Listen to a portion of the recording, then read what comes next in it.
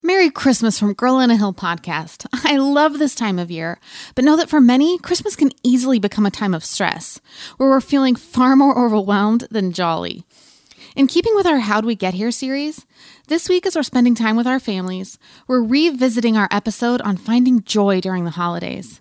In this episode, I share how our expectations, comparison, perfectionism, distraction, and the lie of not enough cause us to miss out on the wonder of the season. Whether this is your first time hearing this episode, or if you're re-listening like me, I hope these words brighten your day and help you cling to what matters this Christmas. Thanks for being here.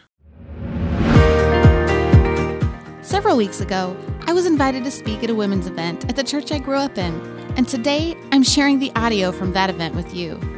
In my talk, I shared about 5 common thieves of joy, things that distract us from the beauty of our reality, steal our focus, and keep us in a mental and emotional spiral. These things can hit us anytime, but let's be honest, Christmas can be a little extra. So I invite you to listen as I share my struggles, my heart, and my hope for you this Christmas. Have a very merry, imperfect Christmas, everyone.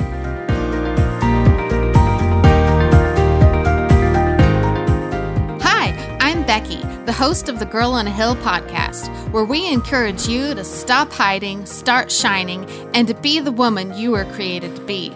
You can download Girl on a Hill podcast on your favorite podcast app, such as Apple Podcast, Google Podcast, and Spotify. Thanks for listening, and now let's head to the hill. It is super special to be here. Just looking at this room, how many people in this room I still just dearly love and care about is... Okay, Sana's going to make me cry. Big cry baby, I weep watching Wheel of Fortune, so I cry everything. But just people that I really love, and just so many special memories in this building. I remember walking through those doors as a little girl and someone asking me if I wanted to go to Big Girl Sunday School class for the first time, and it was right there where the handicapped bathroom was. Wasn't that then? My daughter's learning to drive. I learned to drive in that back parking lot. The first time I ever laid eyes on my husband was in Cheryl Lance's living room. So you're a special place, and it's really exciting for me to be here. So how I came to pick this topic is, for a really long time, I felt burdened by Christmas. Because let's face it, it's a lot. There's a lot of pressure, and granted, a lot of it is self-imposed because we can be our own worst enemy, for sure. But I've discovered over the years, it's taken me some time, taken me 40 years to get to some of these, that there are some really common thieves of joy. Now, they can steal our joy all year long, but if we're being honest, Christmas can be a little extra. There's actually a stress inventory scale that you can kind of take to check your mental health. Okay, going to prison is on this list right alongside Christmas, if that tells you anything. So Christmas can add some extra feelings, and it's complicated emotionally for a lot of us. It might bring back some hard memories from your past. Maybe you're wrestling with the fact that your kids aren't small anymore. Maybe you're feeling like this might be your mom's last Christmas, all the things. It brings up a lot of hard feelings. And like I said, I said this on my podcast last week, this is not a dig at men, because my husband's doing all kinds of things I can't do. But a lot of the extras of Christmas fall on the women, where there's all the baking and the cooking and the shopping and the thinking of the thoughtful gifts and the buying of the gifts and the wrapping of the gifts and the entertaining and the decorating and the traditions and the school concerts, and it's pretty much all on you. So then all these things are going on, and yet we do these things to ourselves, where we suddenly feel like we have to do all the things at Christmas. We have to do all the traditions and go to all the activities and go to all the parties and watch all the movies and do all the food. And then suddenly celebrating Christmas simply, or in the way that brings you joy or that works for your family with your current bandwidth and budget, suddenly just feels like not enough. And that brings me to thief number 1, the 2 words that I think plague pretty much every woman I've ever met: not enough. And let me tell you, that's number 1, it's the voice of the enemy, but it's also the voice of insecurity. And it's the voice that wants to trap you in that prove it cycle where you are hustling for your worth and where you feel like you need to do all of the things to gain your worthiness and where you're motivated by approval. Now, it's easy. I was trapped in that for a really long time, but it's also really easy to do it at Christmas. And for some of us who, okay, I'm kidding myself, calling myself younger, but where you're doing stuff to post, I got to get this so I can get it up on social media, or so that you want to prove to your friends, look at me, I'm the good mom, or I'm the cool grandma, I'm the fun aunt, where you're doing it for that wrong motivation so that people will look at you and you can prove that you're good enough. And that's malarkey. And it's not just in telling you that you have to do all the things. It's insecurity is the voice that tells you it's in the doing of the things that makes you enough. And it's the things like the guilt that keeps you up at night and makes you cry yourself to sleep because you didn't make your children Christmas-shaped waffles. Not that I know anything about that. That maybe happened to a friend. Definitely not me. And that drives, what drives thief number 1 of insecurity is thief number 2, comparison. Now, I don't know about you guys, but so anybody like to go to IKEA? Okay, I like IKEA too, but my husband will no longer go with me. Because the second we walk into IKEA, and not the part where you buy the dressers that have 430 pieces, but the part of the showrooms, the second I walk into those showrooms, suddenly every single item in my house is no longer good enough. It's all real ugly, and we live in a dump after walking through the things. And it's like that, and now I feel like Pinterest has kind of become my digital IKEA, where you're looking at all the things and all the things everybody else is doing, and it's just that comparison that sneaks in and rips away your joy with what you were once happy with and what once gave you joy and made you feel good about how you were spending the holidays with your family and with your friends is suddenly not good enough. I'll give you a real life example, so you know I'm not just preaching to the choir. Like this is on me. I was feeling really good about our Thanksgiving. We do Thanksgiving really simply. I'm an only child. It's just us, my parents, my kids. And we go through buffet style because 4 kids and mess, and I don't have the bandwidth to create the tablescape or whatever you're supposed to do. And I was feeling pretty good about walking through the buffet style with my mismatched Pioneer Woman plates. And then I got online and saw my friend who had this beautiful table with the placemats and the double plates. If you pull off double plates, I think you are amazing because I can't even do that. And folded napkin. Cloth napkins. Goodness. I have paper towels. You're lucky if you get that at my house.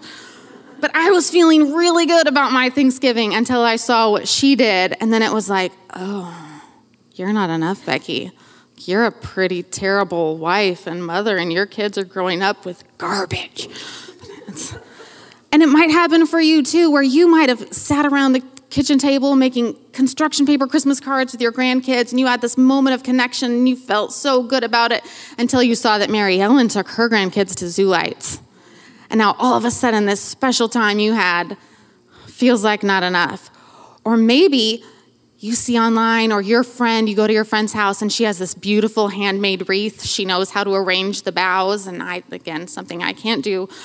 But you see this, and you had felt really good about that wreath you got on clearance at Hobby Lobby, and it had made you really happy until you saw the beautiful wreath. And now all of a sudden, what once made you smile now makes you feel shame. And that's what comparison does, and it's no good. I don't want you to ever feel less than because you're looking at what you have and holding it up against someone else's.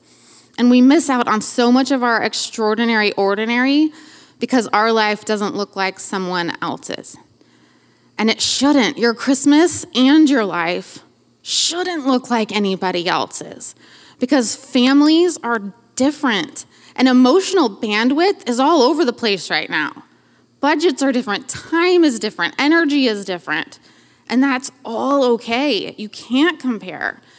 Just as a side note too, what people talk about and what people post about on the internet is not the whole or the real story. ever. That is someone's highlight reel and you don't see their behind the scenes. Give you another real world example.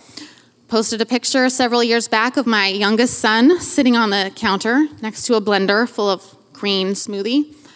Posted something like, helping mommy make the smoothies, hashtag healthy kids. Okay, my child would rather kiss a porcupine than eat anything with spinach in it. Still posted the picture. So what you see other people share might not be reality. Regardless, the quality of your Christmas or the quality of your life has absolutely nothing to do with what anybody else is doing. But still, we feel insecure and we feel less than and we're doing the comparison. And then we decide to go and set cuckoo ridiculous expectations for ourselves that we can't ever possibly live up to. And that brings me to thief number 3, expectations. And I feel like there's this feeling where we're not only supposed to make Christmas Day special, but there's a lot of pressure to make all of December magical and wondrous, where we're supposed to have everyday rain sugar plums and your house is supposed to smell like cookies and everyone's faces should be alight with holiday glow and wonder. When honestly, I don't even know what a sugar plum is. My house smells like teenage boys, and the only thing aglow is the $3 candle I picked up at Walmart. So, but that, my stinky teenage boy house that if anyone knows what a sugar plum is, please fill me in. That is my real life. And that's my beautiful, imperfect, messy, wonderful life. It's the construction paper cards and the Hobby Lobby wreath and my mismatched plates on Thanksgiving that makes it real and beautiful. And it's happy, but it took me a really long time to adjust my expectations to see that. Because we spend so much of our time and our energy and our resources trying to make things perfect, which isn't a thing, that we miss the magic in the ordinary, regular moments because we're waiting around for our life to be perfect and magical. Which leads me to line number 4, perfectionism. Now, my daughter is here, and I got her permission to tell this story. And it didn't happen yesterday, so she wasn't doing this as a high schooler. So anybody else, kids love blanket forts, right? I loved them as a kid. All 4 of my kids loved blanket forts. So she asked one day, Mommy, can I make a blanket fort using our kitchen table? And I said, sure, Hannah. But I let her know, when it's time for dinner, blankets have to go away. We're going to need to sit at the table. Okay, she was great. She got out all the blankets and all the pillows, and she worked so hard setting up this blanket fort. And she kept tweaking it and adjusting it, and it looked so good to me, and I wanted to go play in the blanket fort. But she just kept playing with, just adjusting the sheet a little bit or getting another blanket, getting another pillow. And suddenly, hours went by, and it was time for dinner. And I had to tell her it was time to put it away, and she never got to play in it. And I say this not to have you pity Hannah, but because I relate. Because how often do I waste my time fussing with the details and working to make things perfect that I never actually enjoy what I have in front of me? I think about how many things I missed out on seeing how great they were because I was waiting for them to be perfect. I think about when my kids were little, and it still honestly kind of happens now. No offense, Hannah, to you and your siblings. When my kids kind of decorate our tree now, and the ornaments are all clumpy, and younger Becky would really get twitchy inside because it didn't look very good. But now I just see it. Oh, that's beautiful because it's my babies that are decorating it, and they're not going to live with me forever. Or I think about how when they wrap paper, and they wrap it so clumsily and messily, but that's beautiful. It doesn't need to look like Martha Stewart because she doesn't live at my house. My kids do, and I want to enjoy what I have in front of me. Like you guys, you can always do more. I mean, seriously, if you want to go to digital IKEA, get on Pinterest. There's so many more things you can do. But I just this season want to stop and enjoy what I already have. I don't want to keep missing out on my life because it's not looking the way I had hoped it would look. Because let's get real, illness happens, turkeys dry out, carefully purchased gifts get chucked on the floor. Have you ever given a 7-year-old boy pants? Things break, weather causes delays, kids fight on Christmas, adults fight on Christmas, power goes out, pandemics happen, life happens, real, messy, imperfect life, and Christmas still comes. Beautiful, messy, real-life Christmas, and we miss it. Some of us miss it because we're trying to manufacture wonder-filled moments. Some of us miss it because we're trading actual moments of connection for stylized, Instagrammable moments that lack any real meaning. A lot of us, this is a big one, a lot of us miss it because we're stuck in the before or in the someday. I think some of us might be stuck thinking about, I miss when my kids were little, or I miss when COVID wasn't a thing, or I miss when my mom still remembered who I was. Some of us might be thinking about the someday, like Christmas will be better when I'm married. Christmas will be better when I have grandkids. And we're not living in our present. And some of us are just missing it because our life maybe doesn't look right now like we thought it would or like we wanted it to. Might be saying, this isn't what I wanted. This isn't what I'd imagined or what I'd planned. But it's what God planned. I have to tell you, those 2 words, God knew, have gotten me through the last 2 years like nothing else. Knowing that he knew that all of this crazy pants stuff was coming. He knew everything I was going to go through. That got me through. And there will be times at Christmas and in your life where God will give you the gift of having your moments feel like you're living in your own real world Hallmark movie, where everything works out exactly the way and it's wrapped up with a neat little bow. But a lot of the time, he just needs to strip away all of the extra junk we've added to Christmas that's not really about Christmas at all. Which leads me to my last thief, distraction. So like I said, I think about all the moments I've missed, and I've missed so many because I've been fussing over the details and doing things for other people without actually ever connecting with the people. It's so cliche to bring this up at a women's ministry, but it's such a Martha thing to do.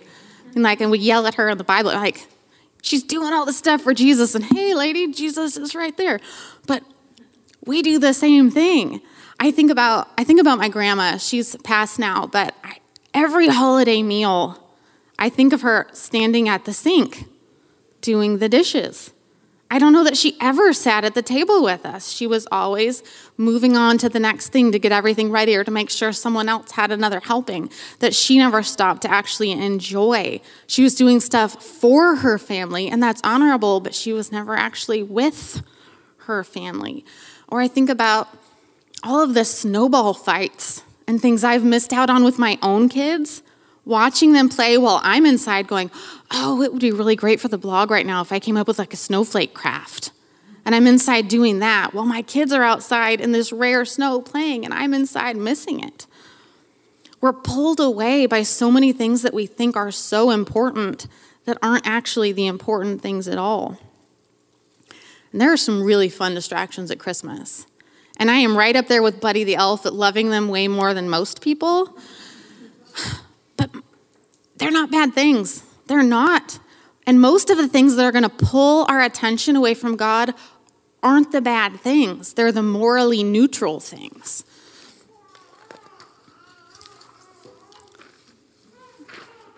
Un momento. They're just the little things that pull our focus just a tiny bit. My husband likes to say that if the enemy can shift your focus just a fraction of a degree off of Jesus, you're still headed in the wrong direction. And those things just pull our focus just a teeny bit, and they keep our minds focused on the other. And we get so caught up in doing all of these good things that we don't have space left for the best things. It's a holiday all about our Savior, and it's so easy to make it not about him at all. But we can become more present this season by practicing his presence and by being with him, and then all those other things fade away. The traditions and the movies and the cookies and the people are such amazing gifts, and I love them more than most people, but those aren't what Christmas really is. And I know that for my own life, anytime I take my eyes off of Jesus, even for a second, it's when my brain goes into that spiral and life starts to feel chaotic and my world feels like it's spinning and I lose my perspective on all the things that matter. So I thought for a fix, I would take you to the real life Christmas story where things didn't go as planned, the mother of all Christmas stories.